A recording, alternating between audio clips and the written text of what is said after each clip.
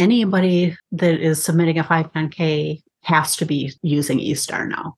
Welcome to the Global Medical Device Podcast, where today's brightest minds in the medical device industry go to get their most useful and actionable insider knowledge, direct from some of the world's leading medical device experts and companies.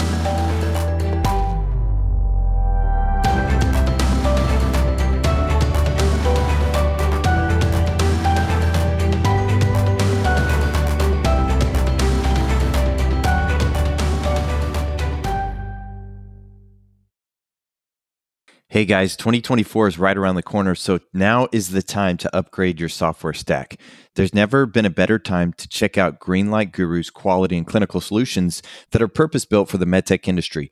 Greenlight Guru solutions have been proven to deliver a 50% reduction in time spent on design and development documentation, a 50% reduction in time spent preparing for audits, and much more. Greenlight Guru has been named the #1 medical quality management system by G2.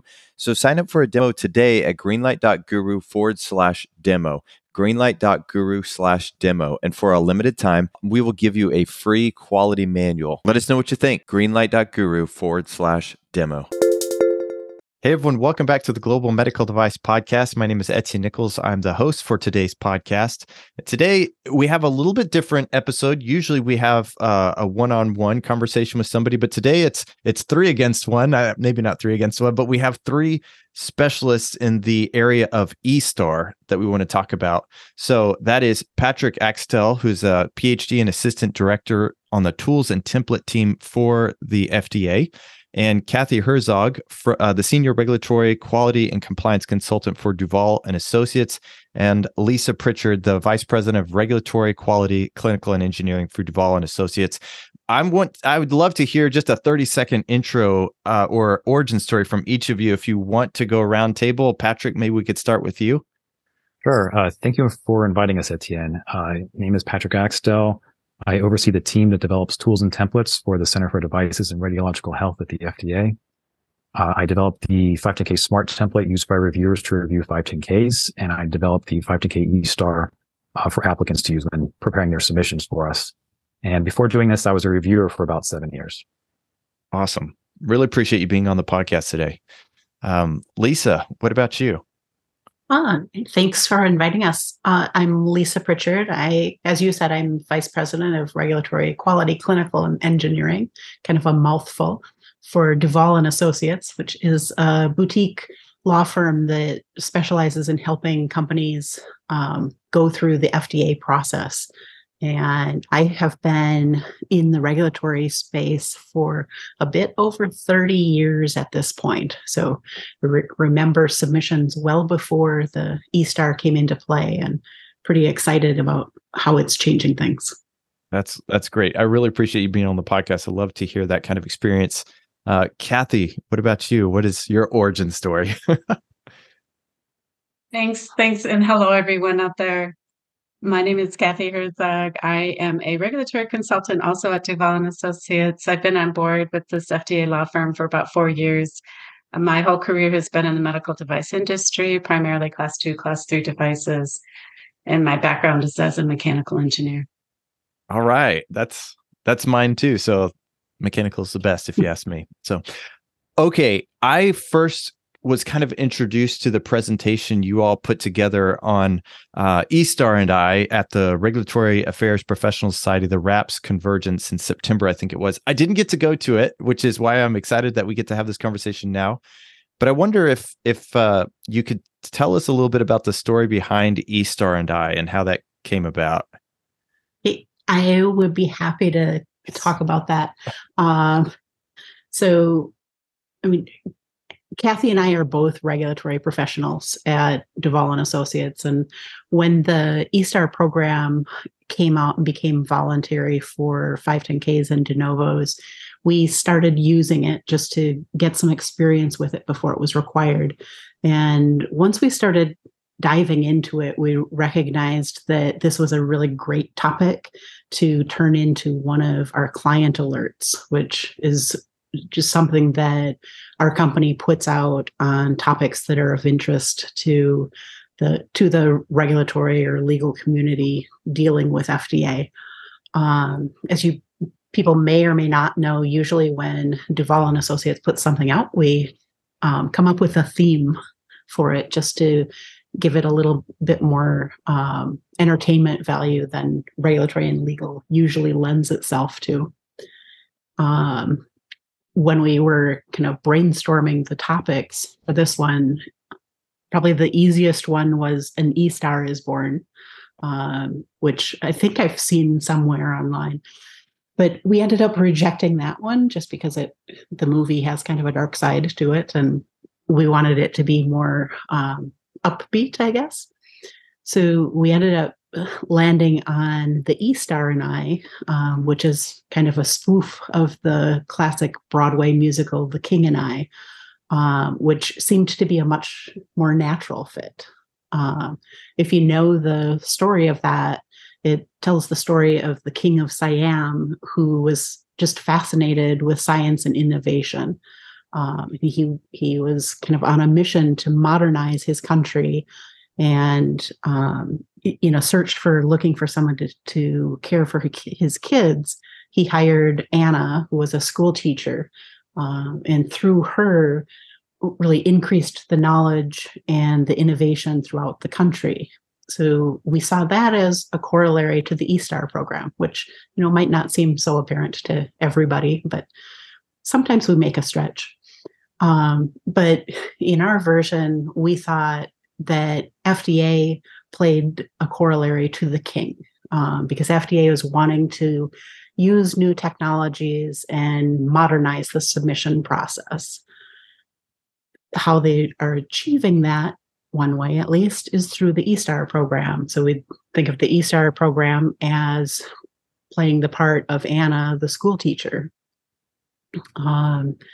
When we started going out and talking about it, we decided to capitalize on the headline song from the musical, which I don't know if you guys all want to sing it, but the getting to know you, getting to know all about you, getting to like you, getting to hope you like me, Maybe we'll put a link to the song. Yeah, we could do that for sure. And so we used the getting to know you as just kind of introducing the basics of the eSTAR program, and then the getting to know all about you as kind of diving into it, how to actually use it, getting to like you, kind of how to achieve the advocacy in your submission, how to really make the eSTAR work for you. And then the getting to hope you like me was the final part. After you submit it, hoping that FDA is going to like what you put together, and kind of what to understand from the review process. So that's kind of how we came up with the concept of the eSTAR and I. For us, it just kind of creates a fun way to talk about the program. For me personally, I am secretly hoping that my parents, who were both active in community musical theater, are looking down and maybe smirking that their introverted engineer daughter, who would never be caught dead in a musical, is able to communicate in this mechanism. Absolutely. Well, and now you're on a podcast, so hundreds of people will hear you. So yeah, don't tell me that. Well, we'll definitely put a link in the show notes to your client alerts, because I think those are very valuable. Even on, there's lots of different. I don't know if you have 30 or 40. It seemed like last time I looked at your website. I'm not sure how many you have, but those are. I'm not sure how many we have either, but there are a lot of them, and on a lot of key topics. So, another real popular one is our 510K series, and our pre-sub series are kind of must reads for regulatory people. So yeah.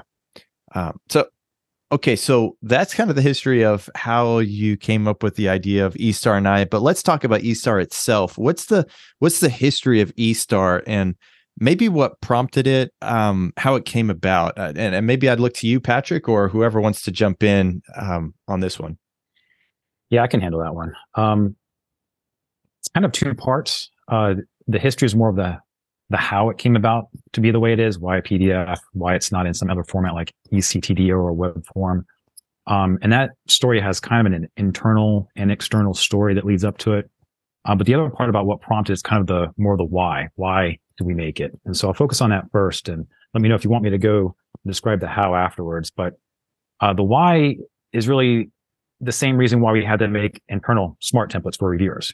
First off, we wanted to make sure that the submissions were comprehensive and that they were getting fully reviewed. So we wanted to make sure that the submission contained all the information it needed to ensure that the device was safe and did not adversely affect public health.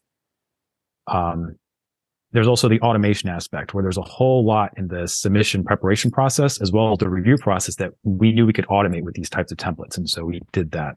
And so there's a lot of benefit there to saving time, both by the applicant and the reviewer. There are also these internal guides that walk the applicant through the process of completing, different sections like biocompatibility and EMC and so on. And those sections help the applicant, know what needs to be provided. And it also guides the reviewer on reviewing that content. And what those guides also do is it's interpreting our policies, our guidance and regs, for both the applicant and the reviewer so that they're interpreting them the same way and not, misinterpreting or doing it differently, which happened in the past. So there's that benefit as well. There's also the standardization of the structure. So you get a more standardized submission. And you also have a more standardized review template. And so standardized submission means that the reviewer can quickly find information in that submission, because, everything's placed the same way in every submission. And I can tell you as an ex-reviewer, the thing that took the most time was simply finding different information that you're looking for in the submission, since it could be formatted in all sorts of different ways. A table of contents has actually never been required in a submission. And I got submissions that didn't have it, made it pretty complex. It's also a benefit for the review template to be standardized, because future reviewers can then go back and quickly find information in those review templates as well. Also, when you have templates for both applicants and reviewers, they complement each other. All the questions in eSTAR complement and match the questions that are in the SMART template. So the reviewer is getting what they're expecting, and the applicant knows that they're providing what the reviewer is expecting. So there's that benefit as well. And there are other benefits I won't go into. And there's some that have not actually been realized yet. For example, all the benefits that come with structured data. We're getting all this structured data in eSTAR. There's all sorts of things we can do with that we haven't been able to do just yet, and we're working on that. For example, automating the login process. Right now, with eSTAR and eCopies that come in, your submission, it comes in and someone's actually transcribing all the information manually from your submission, typing it into a tracking system. They're taking the documents and they're packaging them, they're converting them, they're doing all this manual processing and such. With the structured data, we can automate that whole process. And that provides a whole lot of benefits in the sense that, if you're trying to provide a document at the very end of the review, and it's pretty big, you can't provide that over email. We don't have access to Box and Google Docs, and that becomes difficult if it's too large to send it over email. With this system, since if we can automate the login process, that speeds up that process. And so with the CDRH portal, where you submit electronically, we can make it potentially such that once you submit on the portal, the reviewer gets that, whatever it is, whatever size it's. And there are other benefits as well with structured data. For example, we could automate the 510K summary, for example. We collect all the 510K summary information in eSTAR in structured fields that correlate with 807, regulation 807.92. We could collect all those in structured and put those on the 510K website. Right now on the 510K website, we post the 510K summary document and the indications for use document, and those aren't really searchable. What you can do with this is if you're posting the structured data on the 510K site, indications for use is now there in a structured format. So are all the parts of the 510K summary, like, for example, the technology comparison summary. And so all those fields can now be searchable by applicants as well, providing that big benefit, not only, the automation aspect that's there too. And then, of course, the reviewer doesn't have to worry about extracting the 510K summary or the indications for use and packaging it up. That all goes away. So there's all sorts of ways we can simplify and make the process much more efficient with what we're doing with eSTAR. And, as a reviewer, I would have loved to have had something like eSTAR. Having a structured format like that's standardized, that matches my template. It was talked about back when I was a reviewer about wanting something like this. And I think it's great we now actually have something that's working for us. That's cool. And I'm glad whoever is putting this together, so just yourself, has that experience as a reviewer too. I think that's really cool. And I think that speaks to the value that it's going to bring.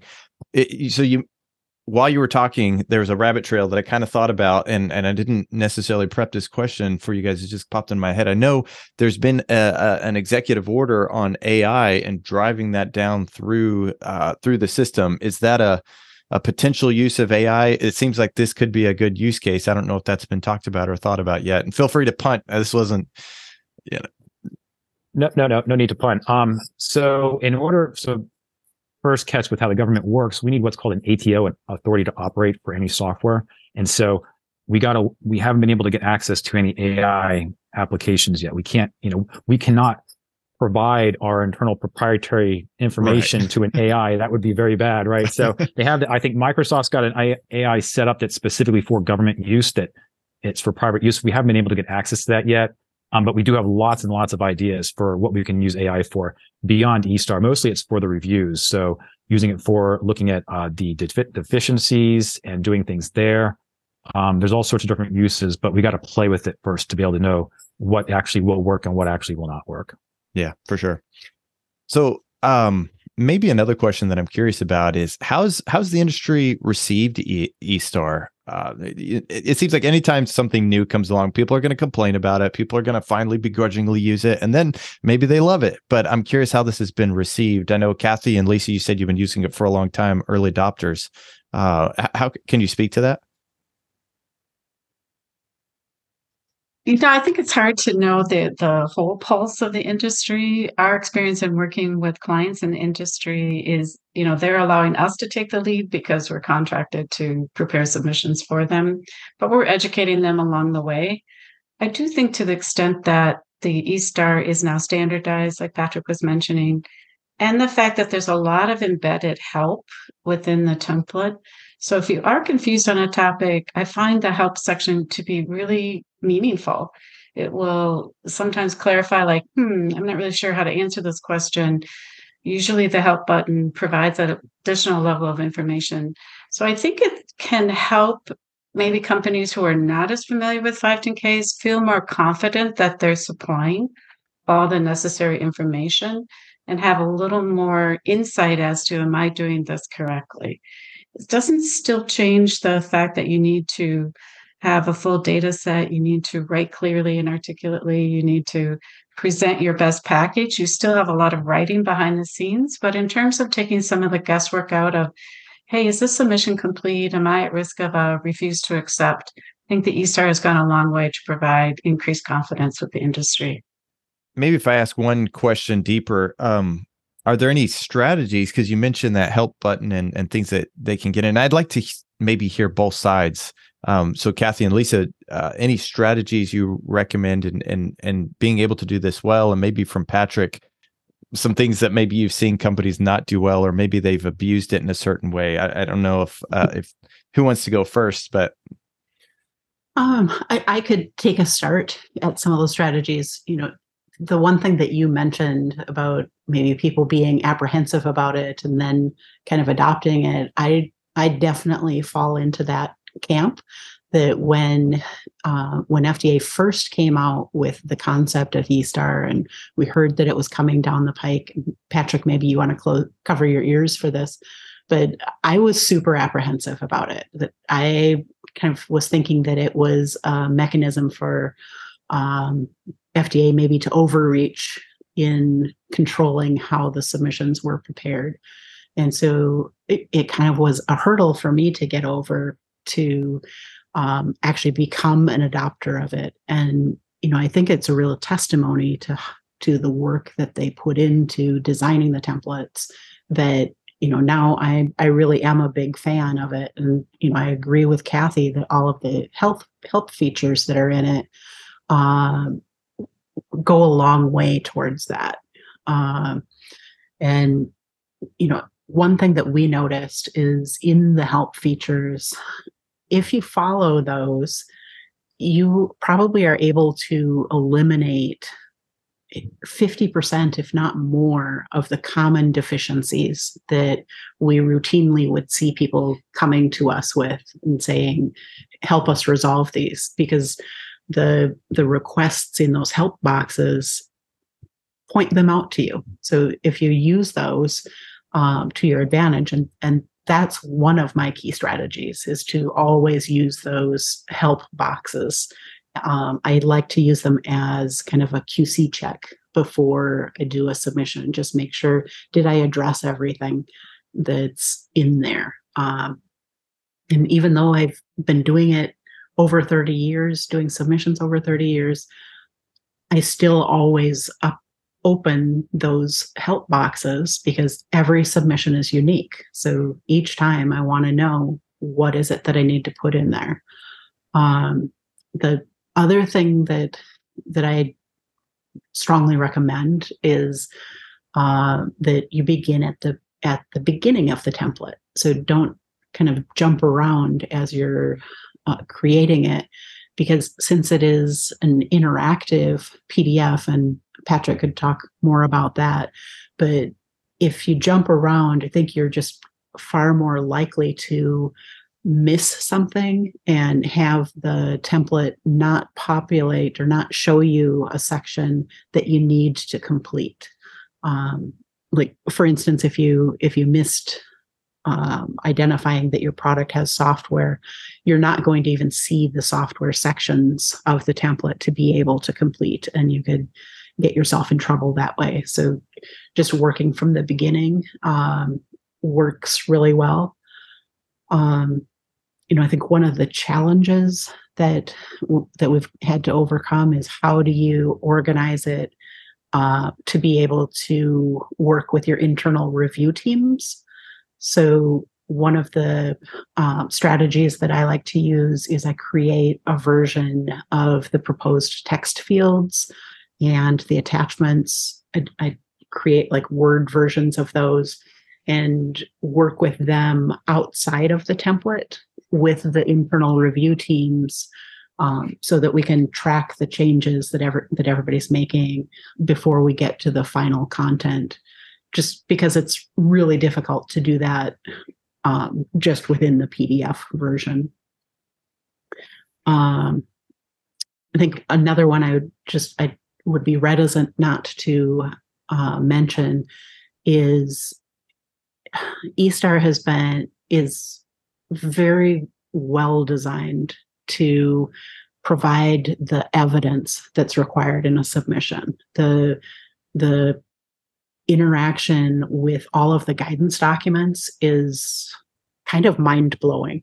Because when you go out to the FDA guidance document database, there are just so many of them out there that I think is a big challenge for industry to understand what applies to your products. So it does a great job of that, but people need to understand that it does not include anything about advocacy in the template, and rightfully so. I don't think that it could, although I think if anybody could figure it out, Patrick would. I actually want to ask you, having not delved really deeply into eSTAR, I've looked at it, and actually I have in front of me, just kind of looking at the cover here. How does that interaction with guidance documents work? Can you kind of walk me through that a little bit? Patrick, do you want to do that? Yeah, I can do that. First off, it's not just guidance documents that's built into it.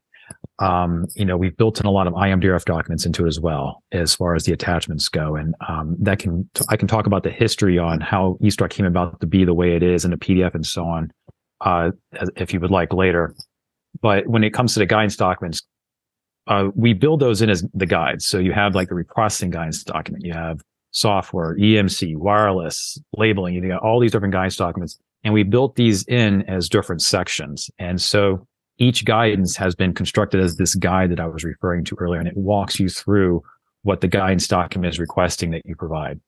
And then there's all sorts of other guidance documents that get built in as maybe a single question, or maybe sometimes just help text. We struggle to try to keep the burden and the number of questions in eSTAR and our internal review templates, since they correlate, to a bare minimum as much as possible, focusing on only what is absolutely needed. And so those questions are basically what we think are what is absolutely needed, the bare minimum for that standard or that guidance to, fulfill the requirements and recommendations of that guidance. Does that make sense? Yeah, that's great. Very cool. And Elisa, I kind of cut you off, so I don't know if you wanted to continue on with your best practices and strategies and tips. No, not a problem at all. So, I mean, the one thing that I wanted to expand on a little bit was the building advocacy into the submission. And Patrick will probably smirk at this one, but because we bring it up every single time, is we feel at Duvall and Associates that the executive summary needs to be considered a mandatory part of the submission. That is central to creating your submission in a way that's telling a story. So you are conveying to FDA, to the review team, about what your product is, why it's important, why the information that you presented in the submission is there, and why it is sufficient to reach the regulatory decision that they need to ponder. And in a non-eSTAR submission, we always used the executive summary as kind of a key piece of that, of introducing the story. And in the eSTAR, we also do that, but it is in the template, it is an optional attachment buried at the end of the template within the administrative documents. And so it's not a natural starting place. So we recommend don't consider it optional, but consider it mandatory. And then for the strategy on that to make it work with eSTAR is reference that in your cover letter so that the review team, the management know that it's there and don't just come to it at the conclusion of the review, but that they recognize that it's there and can be used kind of as a starting point to give them a nice foundation on what they're going to read. And then I think the last thing that I was going to say for a strategy is just you're going to have questions come up as you start using the eSTAR templates. And there are so many help features available to you. You know, I think the first place that I like to go when I come into something that doesn't quite make sense is I'll go to the FAQ that is built in to the template.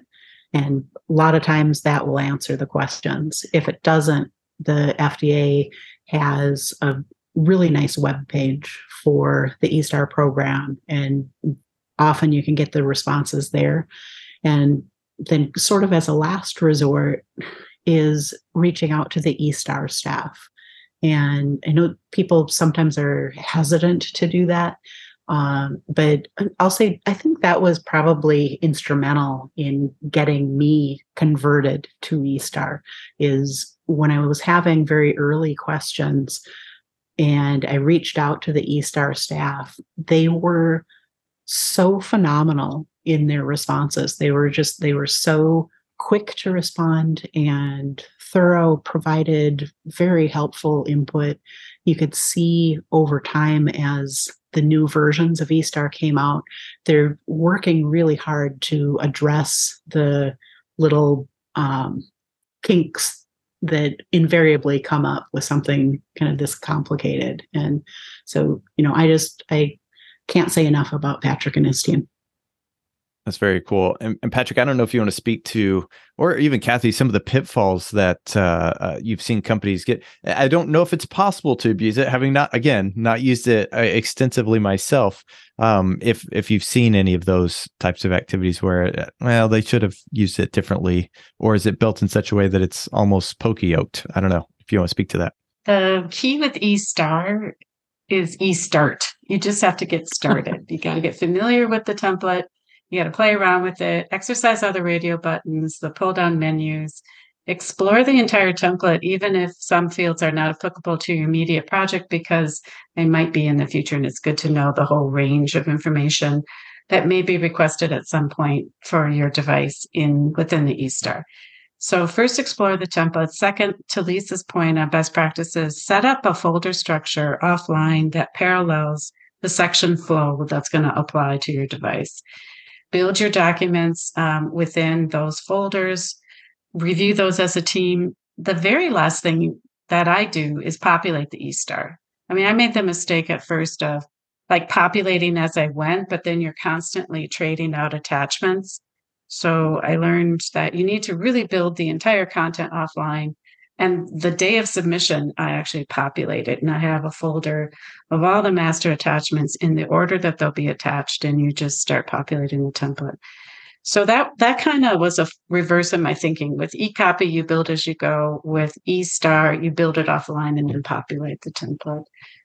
That's good advice. Naming the attachments is important. I think on the navigation pane in Adobe, when you open the attachment pane, you can change how it's shown.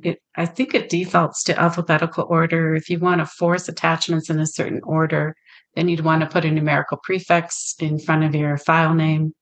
That's another way to bump the executive summary to the top, put it as like a O1 or an A. You can also organize them by section. Patrick, I'm going to put a plug in that it would be really nice if eSTAR counted attachments by section and in total, so that we can compare that to our master attachment list and know for sure that every document we intended to attach has found its way to the template. Otherwise, right now, I'm manually counting to make sure, like if I have 50 attachments, that all 50 find their way to eSTAR, because there's not a count. You have to do that manually. So that's just a personal plug, because one time I missed an attachment, not intentionally, but we thought we had it in there and we didn't. So if I could do just an interjection there, if people do have comments or thoughts, maybe not everybody has a direct line to Patrick like you and Lisa do. What are the thoughts, or what are the recommendations or ways you can comment or suggest improvements? Patrick, I can take that one. Yeah. So their method of getting to me and my team is the same as everyone else. So we have an email address in there, which is esubpilot@fda.hhs.gov. It's in the eSTAR template at the top. It's on the website. We know it's no longer a pilot. We're looking to try to have a forum instead of an email address, where just like online forums, you can go type in questions and then search for other people's questions and get your information that way. And then we would, man that forum. We're trying to get something like that. It's in development right now. It's going to go out for internal use only at first. But yeah, just email the eSTAR pilot email address, and we're right there. I'm reading those. My team's reading those. My team is, as Lisa said, very responsive. We're a great team, and typically respond within minutes. And awesome. And I would, getting back to one of your previous questions, if I can quickly go into that, which is the missteps that applicants take. Well, the questions. So from my perspective, based on the questions that we get in the inbox, the huge majority of missteps involve not reading the eSTAR webpage, not reading the help text or the directions in eSTAR, especially the FAQ that Lisa mentioned. The huge majority of questions would be resolved if applicants just read that, the website and the content in eSTAR. And so I highly recommend that folks do that in their first time. And I think that would address a huge majority of their concerns. Okay, cool. And another one I just wanted to put in there for when might be a good time to reach out to Patrick and his team is sometimes within the FDA review process, the reviewers are not always applying eSTAR the way it's intended to be. So like one example I had from somebody was a reviewer that was trying to apply a refuse to accept policy to it. And I mean, they were doing it incorrectly in the first place, but also eSTAR is not supposed to have the RTA. That is one of the key advantages of it. There's a technical screening review that Patrick could probably talk about more, but not the RTA. And more recently, I've had one where a client had used the automatic 510K summary generation feature, and then the reviewers wanted to change the way the information was presented in there and include a table of comparing the substantial equivalence information, which can't really be done because the automated 510K summary is populated by the text boxes in eSTAR, which don't have any formatting abilities. But when you're talking about the 510K summary, you're right at the end of the review process. And so people are probably more inclined just to jump through the hoops that the reviewer wants to get their clearance. But that definitely is something that Patrick and his team should be aware of, if nothing else, just for training within FDA to make sure that the review process goes as it's supposed to. Okay. No, that's really good feedback. And we'll put Patrick's email so that he doesn't have to take notes and remember during this podcast, but we'll be sure if anybody has comments, they can feel free to email his team. Kathy, I kind of cut you off a little bit. You were giving some really good advice on submitting or filling out the eSTAR template. Did you have any other thoughts or comments about that?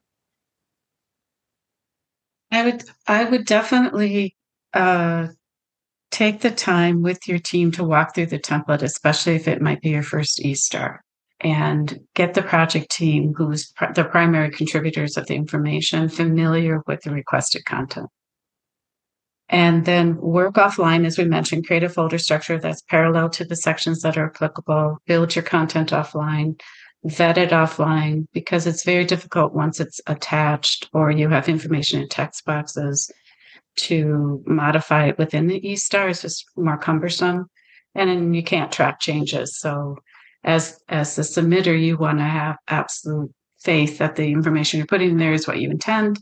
So if there has been a change and you weren't aware of it, you don't want that to happen.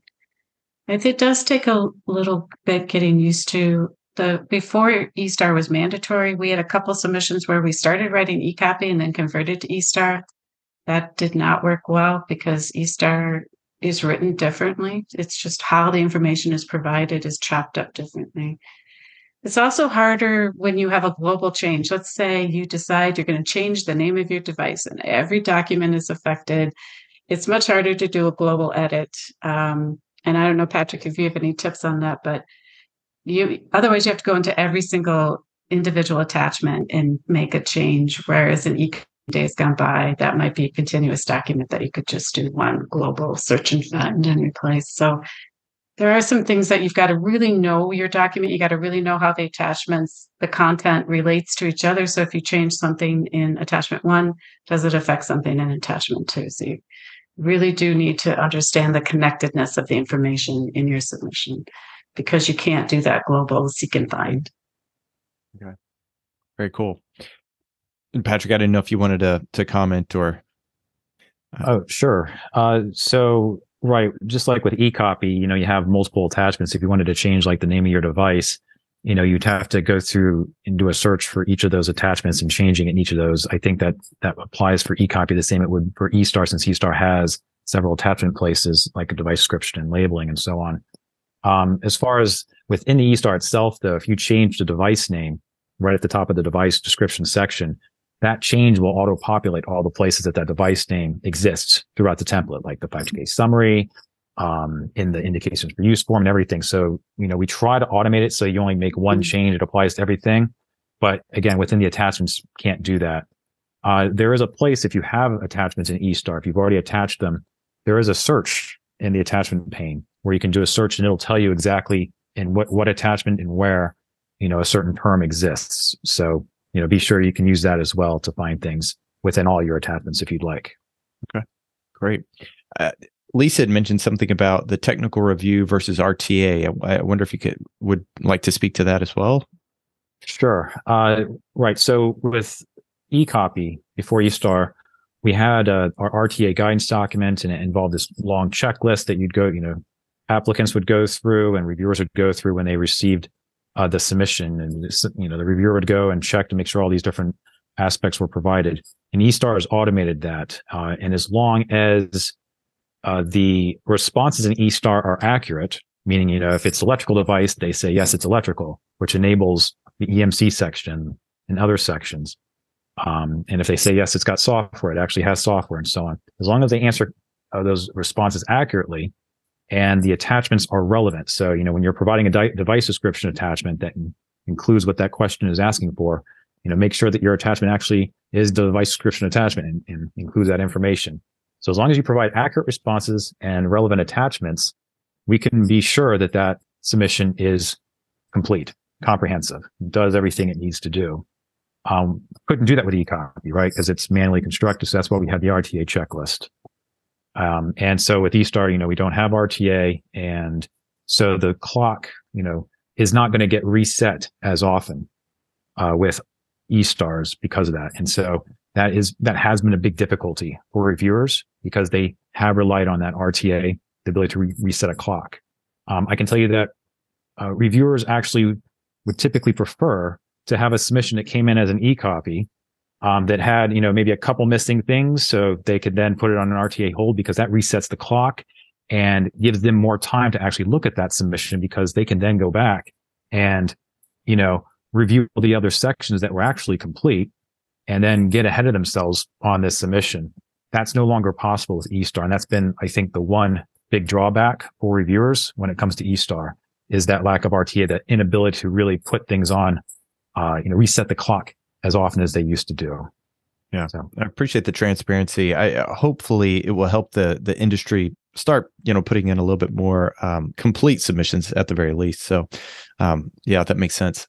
I should have asked this question at the very beginning, and I don't know who wants to answer it, but who should be using eSTAR now? Anybody that is submitting a 510K has to be using eSTAR now. I mean, 510Ks are the vast majority of the submissions that go into FDA. Close to everybody needs to be using it now. eSTAR is voluntary right now for de novo submissions, which are, I'll say, rapidly increasing. I think partly because of the speed of innovation and the finding a good predicate device is getting more challenging. And it's not yet available, at least for general public, for PMA devices. I think Patrick could speak to where eSTAR will be going in the future. But for right now, everybody that's submitting a 510K needs to be using eSTAR. There's also a beta version for pre-subs right now that I think pretty cleverly they termed pre-STAR. I like that.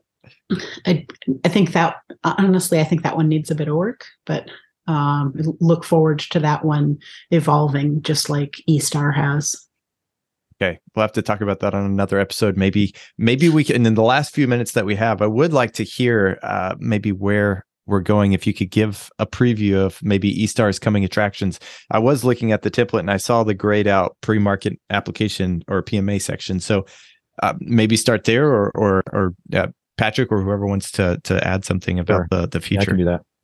Right. So that is coming very soon. PMA content. The PMA content will include PMA originals, 180 days, real times, and panel tracks. And that the next update, which will be version 5.0, will also include the cybersecurity guide, which we've been getting requests for and has been delayed for reasons I won't get into. Very soon in the new year, maybe late January, depending on how things work. We got a little bit of delay with 513G. So the pre-STAR that Lisa was mentioning, and I'd like to get your input, Lisa, on what you think we could do to improve the pre-sub content. But we're going to be adding 513G to that pre-STAR as well. And then eventually down the road, we'll be adding other Q subtypes to the pre-STAR, and then also eventually IDE originals. And then after that, their supplement types, because we got a whole bunch of different IDE supplement types. Those IDE supplements will be the last thing that gets added into eSTAR. Maybe one day, maybe not, we'll add HDEs, but we'll see if we get enough pressure. Maybe we'll do that. Sure. But that's basically where we're going. And then, of course, we got the international pilot with Health Canada. We're looking at adding another jurisdiction or two. So that's coming as well down the road. We'll see how that's going. We know we're in that pilot with Health Canada, getting the feedback from the applicants in that right now. So we got to make the changes for that. Add IVD into the international spectrum as well. Right now, international pilot's only for non-IVD eSTAR. So there's a lot of things coming down the road, but yeah, very soon PMA, very soon cybersecurity, and not too much later 513G right now. Very cool.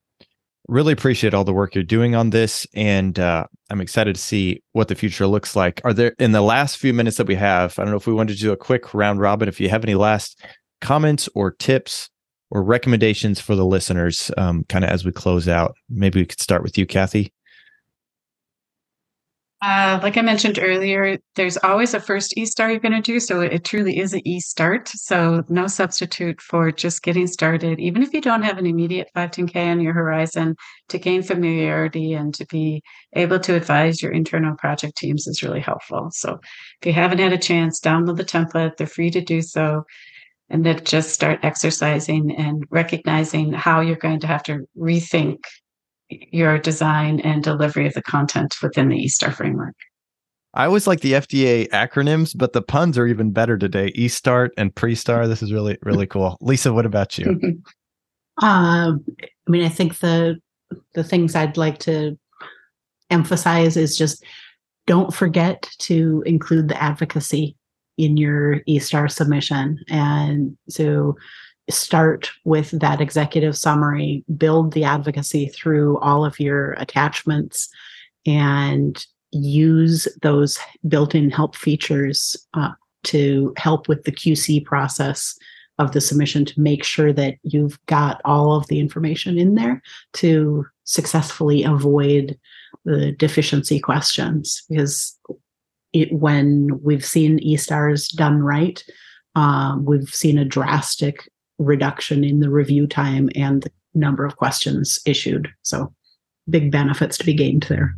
That's awesome to hear. Patrick, do you want to round us out? Sure. My big thing is just please feel free to reach out to us at the email address I mentioned earlier. Any suggestions, feedback, please email us those things. If you're having problems with something, please let us know. And that's, the main thing I want to say. And if you have questions, like we said earlier, be sure, read the website, read the FAQ, read in the help text. If you still have a question, please feel free to reach out to us as well about that. Great. Thank you all for coming on the podcast. Those of you who've been listening to the Global Medical Device Podcast. We'll include those links in the show notes, so be sure to check that out. And we will see you all next time, everybody. Take care. Thank you so much for listening. If you enjoyed this episode, can I ask a special favor from you? Can you leave us a review on iTunes? I know most of us have never done that before, but if you're listening on the phone, look at the iTunes app, scroll down to the bottom where it says leave a review. It's actually really easy. Same thing with the computer. Just look for that leave a review button. This helps others find us and it lets us know how we're doing. Also, I'd personally love to hear from you on LinkedIn. Reach out to me. I read and respond to every message because hearing your feedback is the only way I'm going to get better. Thanks again for listening, and we'll see you next time.